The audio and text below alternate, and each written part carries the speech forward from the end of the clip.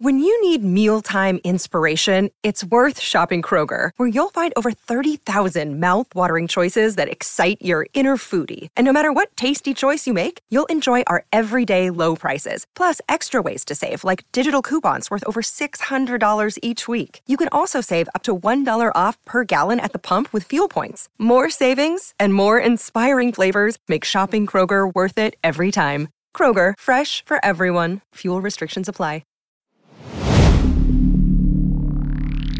Spinner.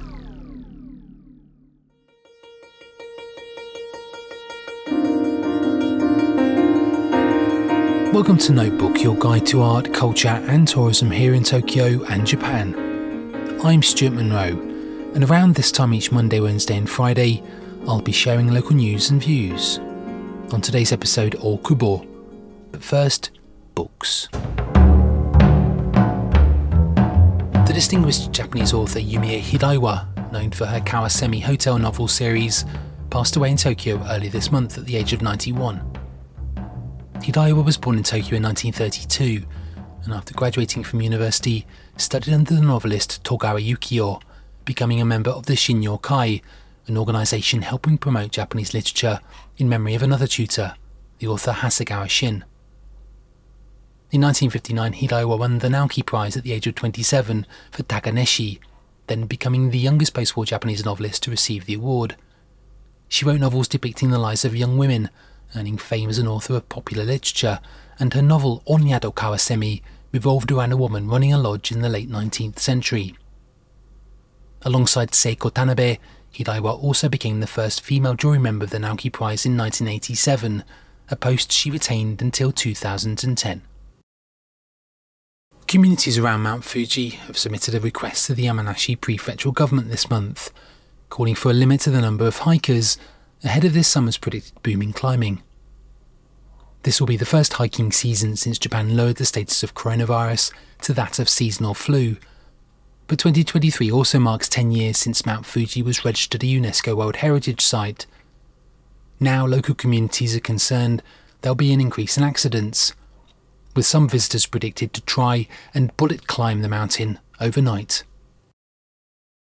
The Japan branch of the International Association for Impact Assessment, the IAIA, blasted the Tokyo Metropolitan Government over its plans to redevelop an historic part of central Tokyo.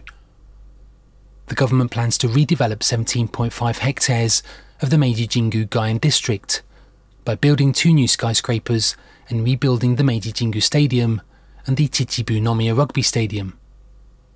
Concerns are also growing over plans to chop down more than 700 tall trees, even though it is said that 837 new trees will be planted in their wake.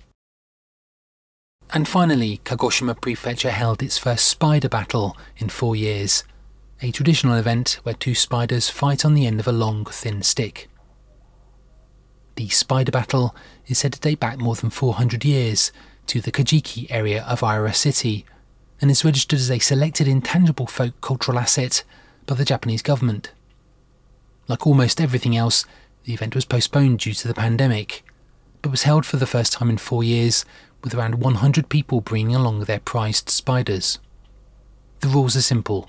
Female spiders fight each other on the end of a 1 metre long stick, and the one that wins is the spider left standing, with the other either pushed off or wrapped in silk. Okubo is a rich mix of Korean and Southeast Asian culture. A 10-minute walk north of Shinjuku, through a maze of Kabukicho back streets, Okubo is crossed by the Yamanote line, stopping at the Shin-Okubo station. The area was one of the more inexpensive areas during the early 80s, and it saw a gradual influx of Korean and Muslim visitors who settled in the area. Now it's regarded as Korean town, that's also home to a vibrant Muslim community. We walk along Ikemendori between Shinjuku and Okubo, and then back along the main street that leads to Shin-Okubo station, and further on, Okubo station on the Chuo line.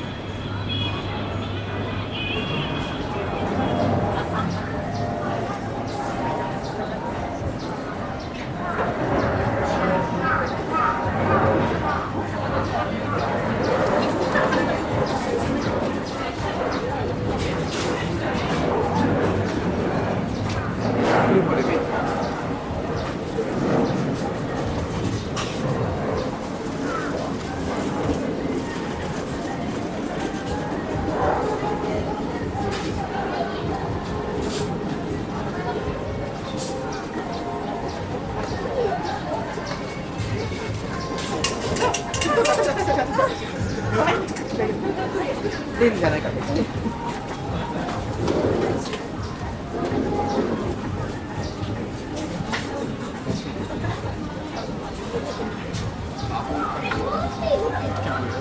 마법의 열쇠. 알아요?